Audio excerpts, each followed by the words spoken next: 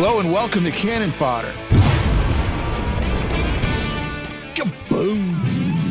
It's good to have Hedge in studio for the live boom because usually there's some sort of delay, some lag in the boom when we have them remote. But that is Brian Hedger with the Cannon. I'm always sad that I'm not here, so it's a delayed boom. You should feel much guilt. This is Cannon Fodder, a Blue Jackets-oriented podcast, and it's going to be very focused on the Blue Jackets this week. They are on the road on the West Coast. We're going to talk about that. That is Brian Hedger, our fine Blue Jackets beat writer. I'm Mike Arace. Per usual, Patrick the Podfather Flaherty at the controls. Today is the 17th of March, 2023, Friday at just after 11 as we begin recording. Happy St. Patrick's Day, everybody. Beware, there are numerous police checkpoints around Columbus. This evening, they will be pulling people over. So Google that, see where the checkpoints are. And that's a good thing. Yeah, and Uber if you can, or when you can, or designated driver. I move on from the public service announcement to get into the meat of things. We mentioned the West Coast trip. Hedge, I did. It began rousingly for the Blue Jackets in the Shark Tank, and Tank has numerous meanings this year in San Jose. A 6-5 victory over the Sharks, and Johnny Gaudreau with became, I think, the sixth player in Blue Jackets history to have a 5-point game. Yes, that is correct. Last one before that was Artemi Panarin, 5-assist game in 2018, I think? 17. 17-18. It was in New Jersey. I remember that. That's right. December 17th. I was there. 2017. I remember that. Of course you were there. But that's cool. And, they got to talk about how after that game, how, Johnny is not, the game is still there. Despite the difficulties that this team has had this year, Johnny Gaudreau's game remains intact, and there are some nights when he's failing it, and he can light it up. He absolutely can. Typically, and this is not a slight against him, but it's against teams like the Sharks, right? There's teams that get kind of sloppy, and he will absolutely torch you if you are sloppy on defense playing against him. So. I think that kind of played a role into it, but Boone Jenner had 2 goals in that game as well. They had a top line going that was pretty good there. With Liney on the other side. I mean, Brad Larson has been changing the lines up crazily all season long, and he just keeps trying to find combinations that work. He had one. I mean, we'll get into all that later, but he had the one line that he loved, which obviously everyone else was like, why do you keep playing these guys like every single other shift or whatever? And that was it's the 18-minute fourth line there. Yeah, it was Robinson, Corrali, and Olivier. And by the end of it, I will say this: by the end of it, before Corrali got hurt, they were pretty good. Like they were coming along, and at least now, if they are a thing next year, at least you know that like what you're going to get out of them. So if there's one thing you've accomplished this year up front, it's that you've figured out that those guys can actually work together in some capacity, maybe not 18 minutes a game, but they can be a good fourth line. Oh, they also have some elite pieces, Johnny Gaudreau among them, and you cross your fingers and hope that players like Kent Johnson, we should mention Liney, there's stuff to build around, which is the point. The trip will continue. Or did continue last night, Thursday night, late night in Los Angeles, a team that is on the come and has designs on winning the Pacific Division, especially now that they have Vladislav Gavrikov and Younes Korpisalo, who's shored things up in net. Hedge, you had a look at that team and those guys. You wrote a story about them facing their former team in what is it? It's not the Staples Center anymore. It's the Crypto.com arena. Crypto.com arena. Yeah. Not a great name considering what happened to the crypto market. Well, it's not a great name in any case. It's the Staples Center. Right. Those guys have found a home and a playoff race, and I know both their contracts are up, but they are integral to what LA is doing now. Those were really good ads by Rob Blake. I think you could look at those ads and I'm sure there's going to be people that look at other deals at the deadline because nobody ever looks at Columbus, as we know. Anything having to do with Columbus, but I think what you're saying is everyone here in Columbus goes, wow, LA just made a really good deal. 100%. I mean, like those guys are going to help. We know those guys. And the rest of the league looks at it and goes, meh. Hey, you got a couple jackets. Yeah, meh. But you're right. People around here know exactly what the Kings got with both of those guys. And they know that they're going to go there, fit right in. And they have. I mean, Gavrikov in his first 6 games had 1-3-4. So he didn't have a point last night, but 1-3-4 in 7 games, not a bad. I thought he couldn't play, Mike. I thought he was not a good player. He's been a defensive side. I know you're oh, come on. He's a really good player, and Korpisalo, now that he's healthy, there's no question who their number one goaltender is. It's the guy on who's a rental on an expiring contract. Right. 3-0-0. They actually had the stats wrong on the Bally's thing last night. They had him 3-0-0 with a 3.01 goals against average since the trade. It's 2.00 since the trade and 9.29 since the trade. He's been red hot. And the other thing is bringing Korpisalo in. It's pushing Phoenix Copley, who's the other goalie there in LA, and he's actually got better numbers than Korpisalo since the deal. So you got 2 goalies, and they're going back and forth. They're alternating starts. That's why Korpisalo didn't start against his former team last night, because it just didn't line up. It was supposed to be every other start, and the coach, Todd McClellan, didn't want to take that start away from Copley and mess the whole thing up. So that's why he didn't start. And Corpy looked very relaxed and kind of happy that he wasn't starting that game as they showed him on the bench. His expression never changes. Well, he was smiling a lot last night. Well, he smiles. That dude is chill. Yeah, he really is, except for when he's in net. When he's in net and you score on him, he may break a stick over the crossbar every once in a while because he gets a little bit of the red ass or whatever. But anyway, those 2 guys, the main thing with those 2 guys, I feel, is they both, if they could have, would have stayed here. Yeah. Both of them, like without a doubt. But 2 different situations. Korpisalo, they had to make a tough call before last season, and they had to sign somebody, and they ended up signing Elvis Merzlikins for a 5-year contract that started this year, and it has been a disastrous first year. Well, we can just say that right now. It's been a disastrous first year. Elvis would say that if he were sitting across from me right now. But that contract led to the fact that Korpisalo had to go because you couldn't sign them both. And so then we kind of knew he was going to go somewhere else. Gavrikov, as we've talked ad nauseum here on this podcast before, I feel they should have signed him. I feel they should have figured out a way to keep him and extend him, but they didn't. And they ended up packaging both of them, and they get a pretty decent return package, with a first-round pick and all that. So that those guys wanted to stay, though. And I talked to them by phone on Wednesday after their practice out there. Corpy, he's getting used to being in California. That'll be tough on him. I asked him if he brought his 75 SPF, and he's like, "Oh, absolutely." He's like, "I need it. I'll be sunburned if I don't." But it's all gray out there. It's like gray May coming up out there in California. But Gavrikov, it was interesting. I did ask him, now that you're out there, I know you're happy with it. You're going for the playoffs, but when you look back at the Blue Jackets, do you kind of did part of you have any regrets that you didn't get something done here to stay? And he basically said, he's like, it should have been done last summer. He said it should have been done last summer, and he goes, it is tough to. He said it was tough to deal with them, quote, talking bad about you in negotiate, like hearing bad things about you in negotiations. And I mean, you know how negotiations get, obviously. Your agent says, hey, he's the next greatest defenseman ever in the history of the world. And the team says, yeah, but this, and this, and this. It's never easy to take. But there's some, it's a weird situation. Yeah. Look, Yarmo's had a reputation, and JD too, at times for being difficult. That said, part of their job is to rely on comparables. So, they're going to say, all right, you should be paid this based on these numbers. And, the agent's going to say, well, this is a great guy. He's a great guy in the locker room, and he's one of the leaders of your team and stuff like that. Well, he's one of the leaders of your many Russians who are coming over as well. That's part of it too. So where does the twain meet? And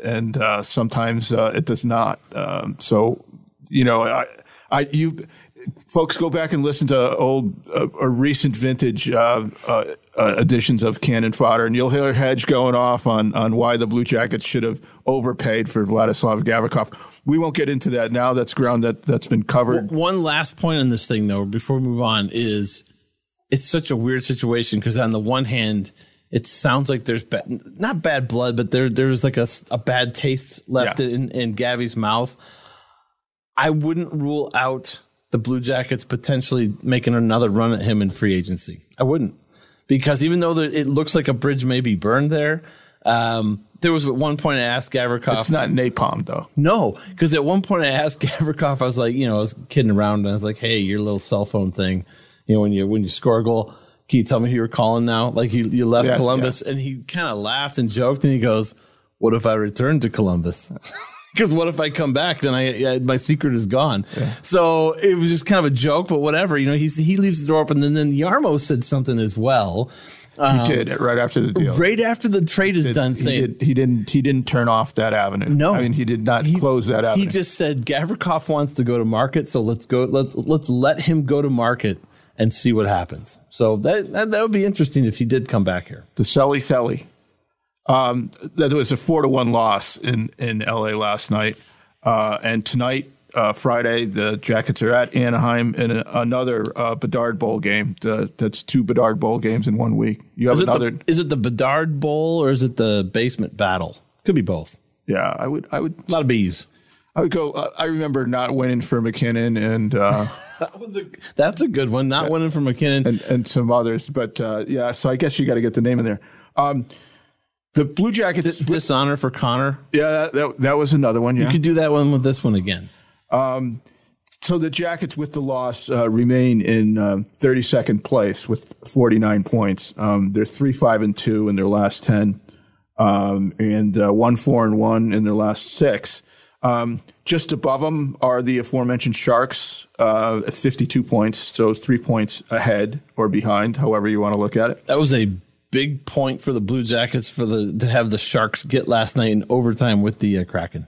That's right, and that was they were home and picked up a point. It was a big night for the battle for Bedard last night. Chicago beat Nashville on the road. Yep. Oh, which was shocking, right? Because Nashville needs those points. So then there's Anaheim at 54 and Chicago at 54. So some of us are looking at the standings through this lens, and I don't think you can blame anybody that does.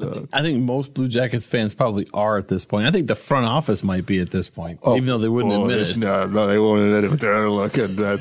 They got all their underlying numbers guys breaking this one down. 100%. It is so important. It is so important for them to finish dead last, and everyone thinks it's because of Bedard. And they always say, "Well, you might not win Bedard anyway." It doesn't matter. Like it does matter if you get him. That'd be awesome. That'd be great. And whatever. I mean, he is a game changing type of player. Yes. Whatever. Franchise changing type of player.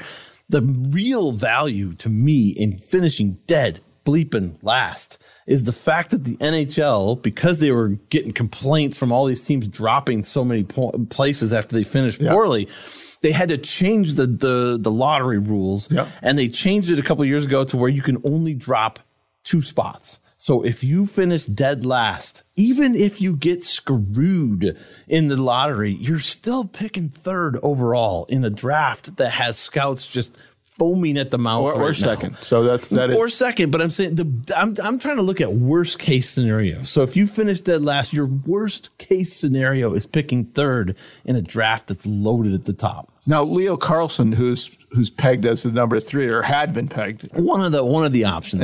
Adam Fantilli is the number 2, and Connor Bedard is the number 1. That's the form right now. Yep. But Carlson has been sliding a bit. My understanding is, at least that's what my and pushing up is the American kid Will Smith. Not the guy who got slapped. Yeah. And he's another center. Yeah, he's another center. Yeah, absolutely. So, and then, I mean, it'll be very interesting as well. You take the Russian up there if you're 3rd. Well, that's the thing is like the he might be the most. He's among the most talented players on the board by far. He may be. It might be like if he were if he were a center, and B, if he were not Russian, he was some other nationality. He would probably be the second pick. There's nothing jingoistic about me saying don't take the Russian. He's under contract for how long, Hedge? It's at least 2 more years, I think, with his KHL team. Yeah, I don't know. He's a winger, and he's a little small, but I mean, he is dynamic though. He can really, put the puck in the net. We'll be talking a lot more about this. Mishkov is his name, by the way. We haven't said that yet. But. Talking a lot more about this as we go forward here. We'll be talking about the playoff races as we go forward here. We'll leave that for later. Hedge, I want to talk to you about what their lineup looks like right now, what their injuries look like, and the state of things in Cleveland. So, I mean, let's start with what they're trotting out there now, or let's start with injuries because that has certainly impacted their entire season. Well, let's start with some positive news with injuries first, and that is we don't know yet when or even if, I guess, Justin Danforth will return, but he has returned to full practicing, and usually that means that within a few weeks. The guy's back on the ice in a game, and I know he wants to return before the end of the season. So he might punch the clock before the end. He might, yeah. And that was a shoulder injury. That was the first season ender. Like the first injury of the year was really actually. I was going back over this today. It was actually Elvis getting sick before the first game, and then forcing Tarasov to play in the season. Yeah, let me just cut in here and say, and we should mention that Elvis is not with the team. Correct. He that happened in the interim between shows, so we should touch on it. A week ago, last Friday, he has his grandmother apparently is seriously ill back in Latvia, and he traveled back there. I remember he did practice that day, but then he went back to Latvia, and then they had to use another emergency recall to get Daniil Tarasov back up here. Tarasov's been up here ever since, and started Tuesday and also Thursday in LA. And he looked great in the first period against LA, but he's been rusty. I mean, he was better against LA overall. He got hung out to dry in the second period. Tuesday, it looked like he hadn't played in a while. Well, I wish he were back in Cleveland, to tell you the truth. Oh, for sure, because that was supposed to be the plan. Yeah. That was supposed to be the plan. I just wrote about that today, about how the plan was supposed to be Elvis and Corpy handle the bulk of the duties until Corpy got moved, and then you'd figure something else out of the deadline. But the entire time, Tarasov's down there with Cleveland, basically just working out whatever things he needs to work out down there, like final polishing things before he takes over the backup role or a tandem thing with Elvis next year. That's going to happen anyway. He's good. Like, if there's no trades in this offseason, and there's no injuries that we don't see between with Elvis or Tarasov, your tandem is set for next year. Yeah. It is Elvis Merzlikins, probably the starter, and Daniil Tarasov, unless Tarasov can outplay him, whatever. They're the tandem. And so this was a key thing. They were going to try and get him ready this year, and like, ready or not, here you come, because next year you can't send him to the AHL because you're not going to get him through waivers. Somebody's going to claim that guy, Tarasov. Oh, indeed. So Elvis, do we know how long Elvis is going to be in Europe? We have no idea. It just says that he was temporarily gone from the team in Latvia. That was the terminology used by the team, temporary absence. So that could be anything, But they didn't outright rule him out for the season. I think they're keeping the possibility open that he may return at some point. So Justin Danforth, we'll circle back there before I cut you off. And that was the loss of a center, and that a guy who could play center. They were going to play him on the wing to start, but you're 100% right. Like he likes to play center. He's played center most of his career. That impacted their depth up the middle. Oh, it 100% did. And Brad Larson, he had finally, he's a guy that's kind of, I've noticed in the 2 years he's been running the bench. He's a guy that's not easy to earn trust with, especially at the center position. He kind of has his guys, whatever, and you weren't going to move Sillinger out, right away anyway. Yeah. But Danforth did start to earn trust in that regard with Larson, and I could have seen it totally happen. If he would have stayed healthy, I could have seen him playing some center this year, for sure. And then, so let's continue with the current injuries. That was the good news. Justin Danforth is so improving. bad news is still, looks like Sean Corrali is going to be out for the rest of the season. Yeah, that was sort of what everyone figured when that was first announced a couple weeks ago. The timeline was like literally he could be back on the very last day of the season against Buffalo. It's not going to happen probably, But you never know. Some of these guys, they want to come back or whatever. I would think he's going to be out for the rest of the season. Werenski's still out the rest of the season, but he's back skating. Jake Bean is in town. He's skating as well. These are all Bean, Danforth, and Werenski all had the massive shoulder injuries. The labrums. The labrums they had to have repaired. So those guys are all skating. That's the good news. Jake Voracek, I believe he actually returned recently to Columbus, even though he got traded to Arizona, and he was going to try and go to the Bruce Springsteen concert. Of course. Here, of course. Who doesn't want to see Bruce?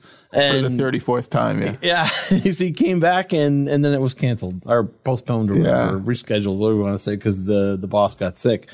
So any word on whether the concussions that's it for him? It sure seems like it. It's.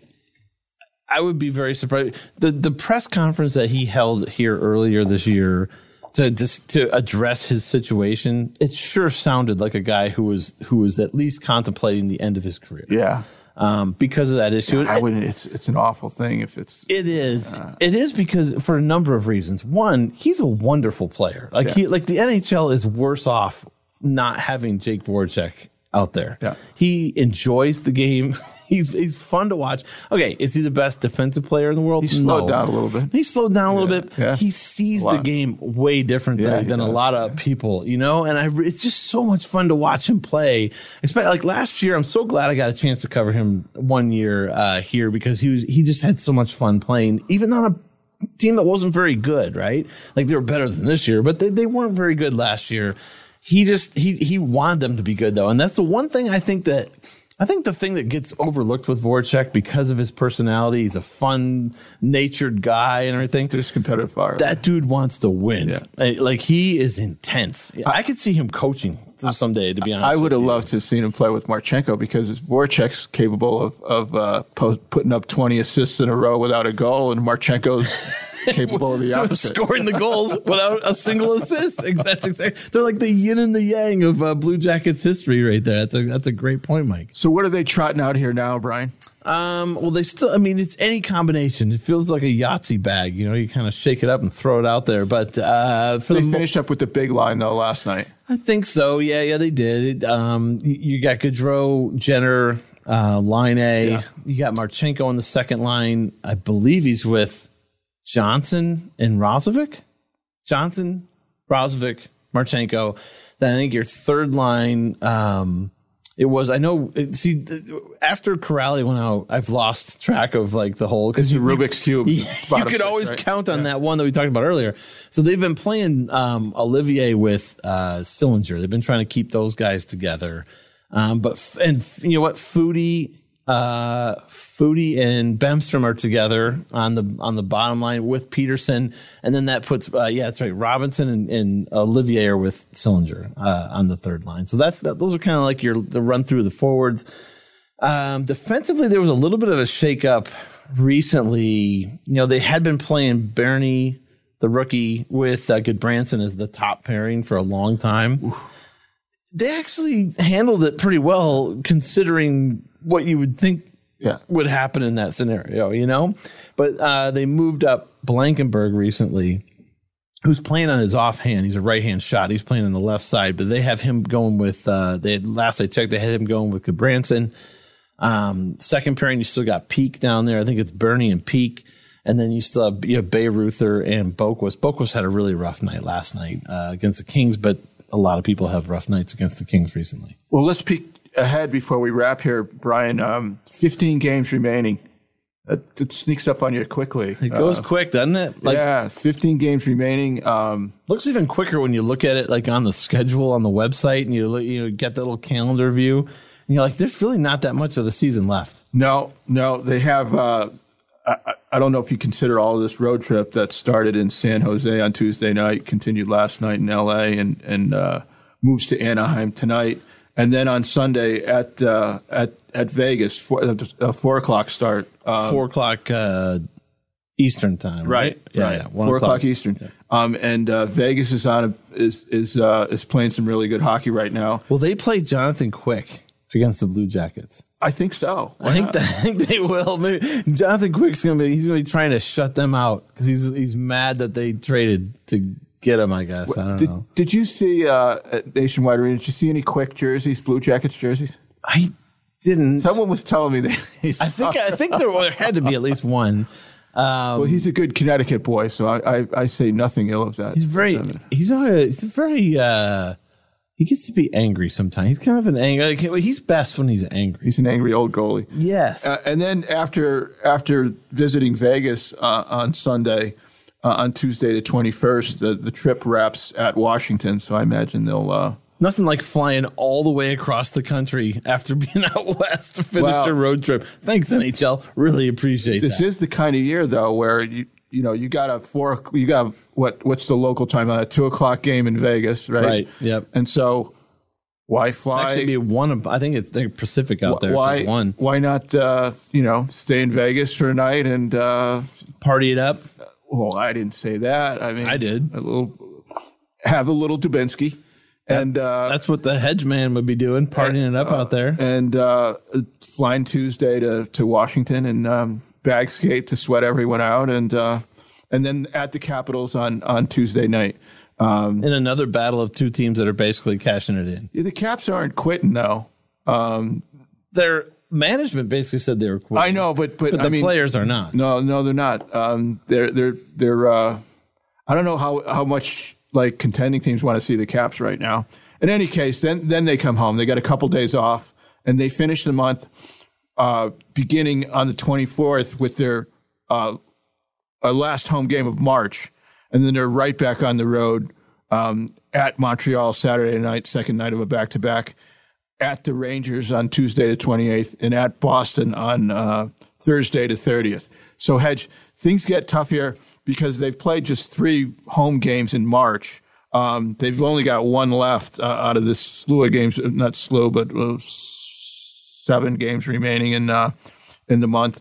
And then you go to April, and they have some home games in April. I'm calling it up right now. They have some home games in April, but they finish with some pretty tough opponents that are jockeying for position. I think there's only one in April, either 1 or 2 teams that are not either in the playoffs or on the edge trying to get into the playoffs. If that makes sense. Yeah. Well, let's take a quick glance at it. The 1st of April, home Florida. The 2nd, home Ottawa. The 4th, at Toronto. The 6th, at New Jersey. The 8th, home Rangers. The 11th, at Philadelphia. The 13th, home Pittsburgh. The 14th, home Buffalo. And that's the season finale. So that's the makeup game. So you throw out Philly there, and that is quite a gauntlet to run. Yeah, because you got Ottawa in there. Like there's teams like Ottawa and Florida, I guess I would even throw in there that you look at them and you're like, those guys aren't making the playoffs, but they're 5 points out, 6 points out, something like that. And and you have 2 different dynamics there. You have the Florida Panthers who are like 5 or 6 points out, maybe 3 now after they absolutely dismantled the Montreal Canadiens last night. Didn't they have 10 goals? Something like that, or 9 something. Anyway, they're just struggling to kind of hang on,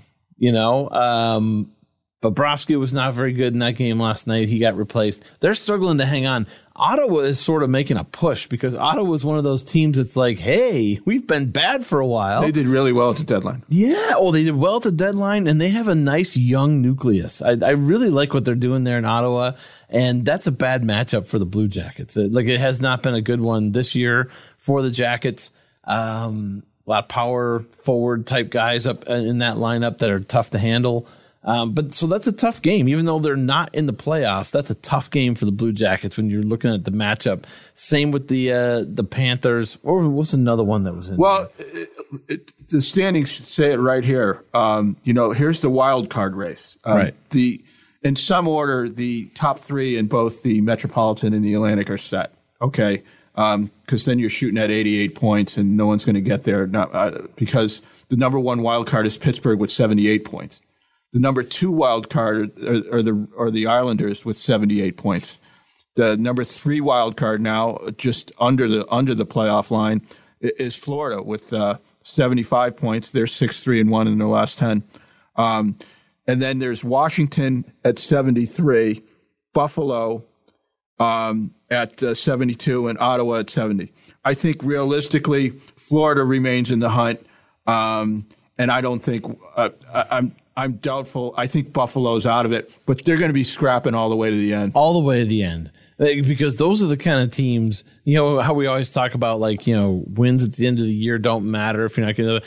Well, that's mostly true for every team, but there are a few teams like a Buffalo, like an Ottawa. It's too bad. I feel for Buffalo and Ottawa, Buffalo especially, because we're all rooting for Buffalo to get in the playoffs. 100%. And they're just losing some tough games right now. I mean, they're 3-5-2 in their last 10. And Ottawa kind of the same way. It's such a star-crossed franchise. They were up getting a sniff there just below the line, and they've lost 4 in a row at the wrong time. And that's tough. I think Florida's still hunting, and below them, Washington. No, I think Washington, and Buffalo, and Ottawa are going to keep the pedal down as best they can, but I don't think they have a shot. Right. But still. You mix in some of these other games on the April schedule. You got Toronto at Toronto. You got New Jersey at New Jersey. Pittsburgh. That could be a big game for them on the 13th. You don't know. You got Florida at home on the 1st. You got the Rangers at home on the 8th. It's a lot of those. Do you want to see some playoff hockey teams? People, Nationwide Arena and Valley Sports is the place to see them. Well, until TV until they figure that stuff out. That's a mess. But you know what? If you do go down to Nationwide Arena in these games, the first inclination in your mind when you look at a Blue Jackets record and they're dead last would be what? Building's going to be empty. It's going to be awful. I don't think I'd go. It's been great. It has been great all year. Even the games that they don't sell out, they're drawing $14,000, which is only 3,000 or 4,000 off of a sellout. I love these people. It's unbelievable. And nobody pays attention outside this market. It makes me even more frustrated than I was before I moved here. Does that tell you some very smart fans are invested in the in the plan and the future, that they see the plan? Tells me two things. Yes. One thing is more practical, and then that is they signed Johnny Gaudreau last year, and they sold a ton of tickets. Yes, there is that. And I think that there's people out there that realize I'm not going to be able to sell these things, and I'm not going to just eat them. I'm going to I'll give them away if I have to. And so I think you're getting a lot of people from the season ticket boost that are going. I think that's one thing, but I do. That doesn't account for all of it. That was a nice little boost and everything. I think you're right. I think a number of fans, and you combine a number of fans that are buying into what they're trying to build here, and the excitement of hey, let's go check out Kent Johnson. Let's go see if Sillinger can turn it around. Let's you know what I mean? All Marchenko. Oh my gosh! People around here know about those guys, and they're excited. And you combine that with the fact that there is no OSU football right now. I mean, I guess spring football is starting. Well, traditionally, Brian, I've been here since the start of the Jackets, and that's traditional. Their crowds have always been very good starting at the first of the year. Because it's a night out. Yeah. It's a night out. It's a fun, and they do, I'll give them a credit, they do a good job of entertaining people to make it an entertaining experience at the game. So if you combine that with a young team that at least has some kind of hope for the future, you're gonna bring people, and I think that's really there's been so little hope, generally speaking, over the years. I mean, Yarmo's made the playoffs 5 times during his tenure, or 6, 4 in a row, and then another one besides that.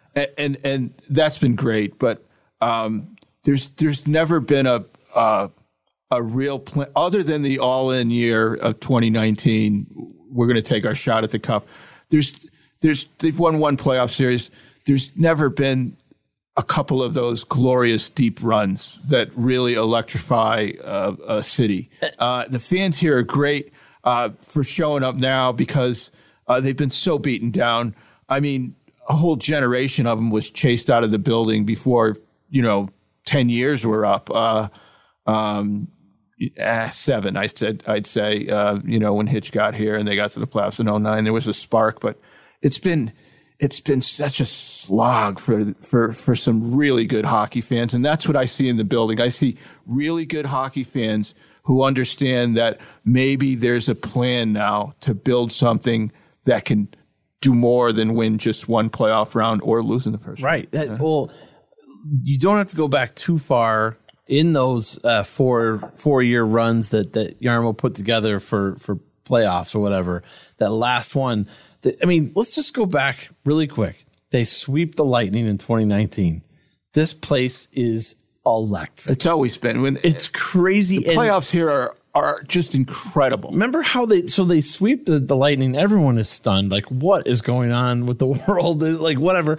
And everyone else is still playing. The Blue Jackets are not. They take 2 days off, and Torts is like, hey, we got to have a practice here. Or let's just have a scrimmage. And then they decide, we'll just open it up to the public. Right. Let's see who shows up.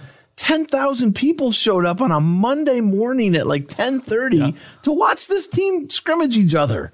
Like, what does that tell you? So if they can get to this point that you're talking about where they put together, deep runs every year or every other year, all it would take is one deep run, and this place would just blow its top. In the grand scheme of 23 years now and 21 seasons or whatever it is. People want a winner here bad. The fans here are like the Black Knight and Monty Python and the Holy Grail. Right. They've had their legs and arms chopped off. Their armor's been dented. There's rents in their helmets, and they're still alive waiting for something. Who's King Arthur in that scenario? Is that the Red Wings?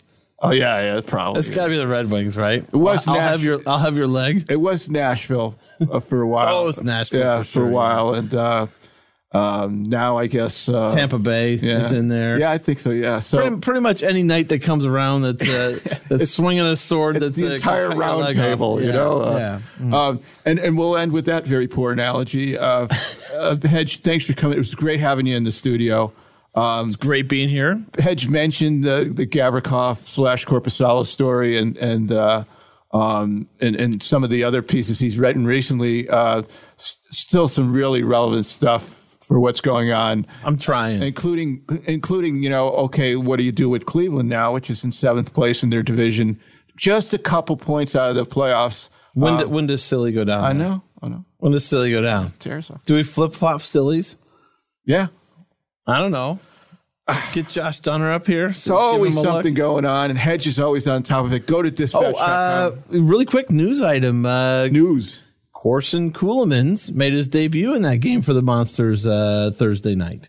Yeah, it was his pro debut. He's on an amateur tryout offer or whatever. He's going to finish the regular season there after signing his ELC to leave Wisconsin and come down there. So I guess we should just add is Wisconsin was so bad this year. Terrible. Bailey Johnson and I were talking about this yesterday after the and she says, no, I really love that guy. I've watched him a lot. I've watched him way more than you have. Yeah, she likes him. Every time I've tuned in to watch Wisconsin, you just can't get a gauge on Ceulemans really because his team's so bad. So it's hard to like. It's a mess, yeah. I mean, he had moments where he stood out for me. For sure. I was like, oh, that's pretty nice. This could be really good for him then to dip his toe in the AHL waters and see if they can. Especially if they can make the playoff. Although I don't think he can play in the playoff. But right now, essentially, they're in the playoffs trying to make it, right? Right. So if just any for that guy, meaningful games. Yeah, any kind of meaningful game like what you're talking about, because Wisconsin has been basically out of it the whole year. Yeah. And in both seasons, they weren't very good for him. So like he needs to experience some winning here. That's one of the recent vintage first-round draft picks for your Columbus Blue Jackets. That's right. And, named after Shane Corson. That's right. Yeah. Tell the story. Really quick. It's always great. I'm sure I will revise it in print at some point when I wite about this kid. Not revise it. You will return to it. I will return to it. Sorry. Yes. I will lay it out in print. Basically, his dad was it in Toronto? It was either Toronto or Montreal. I can't remember. I think it was Toronto. I think it was Toronto. And he was at a bar and he was watching the game, and Shane Corson was playing on the TV, and they're throwing him back a little bit, him and his boys. And the game ends, and like lo and behold, about an hour later, Shane Corson and some of his teammates come walking into the bar, And, the Corson Kuhlman's dad goes and introduces himself. They kind of hit it off a little bit, whatever. They have a few adult beverages themselves. And the dad is like, this is awesome. That guy's like a really nice guy. And he knows his wife is expecting their child, a boy. This is Mr. Kuhlman. Yep. And so he goes and tells his wife, I have a name for our son. She's like, what? Like, how about Corson? And she's like, oh, okay, whatever. It works. It works. Corson Kuhlman's, double C there. There's like a rhythmic iambic quality and to the it. best part is like when I asked Corson about it, where's the name Corson come from? He starts the story and he basically says, my dad, I think he said something like my dad was throwing him back in a bar one night or something like that. And he met Corson. Fantastic. Like what kind of a Canadian, only a Canadian kid would give you an answer like that. I love it. Well, there you go. Check out all of Brian's stuff at dispatch.com. Check out Patrick Flaherty's incredible menu of podcasts at dispatch.com, about every area of Columbus, including the sports world. I'm Mike Arace. Thanks for joining us, and Patrick, blow us out of here.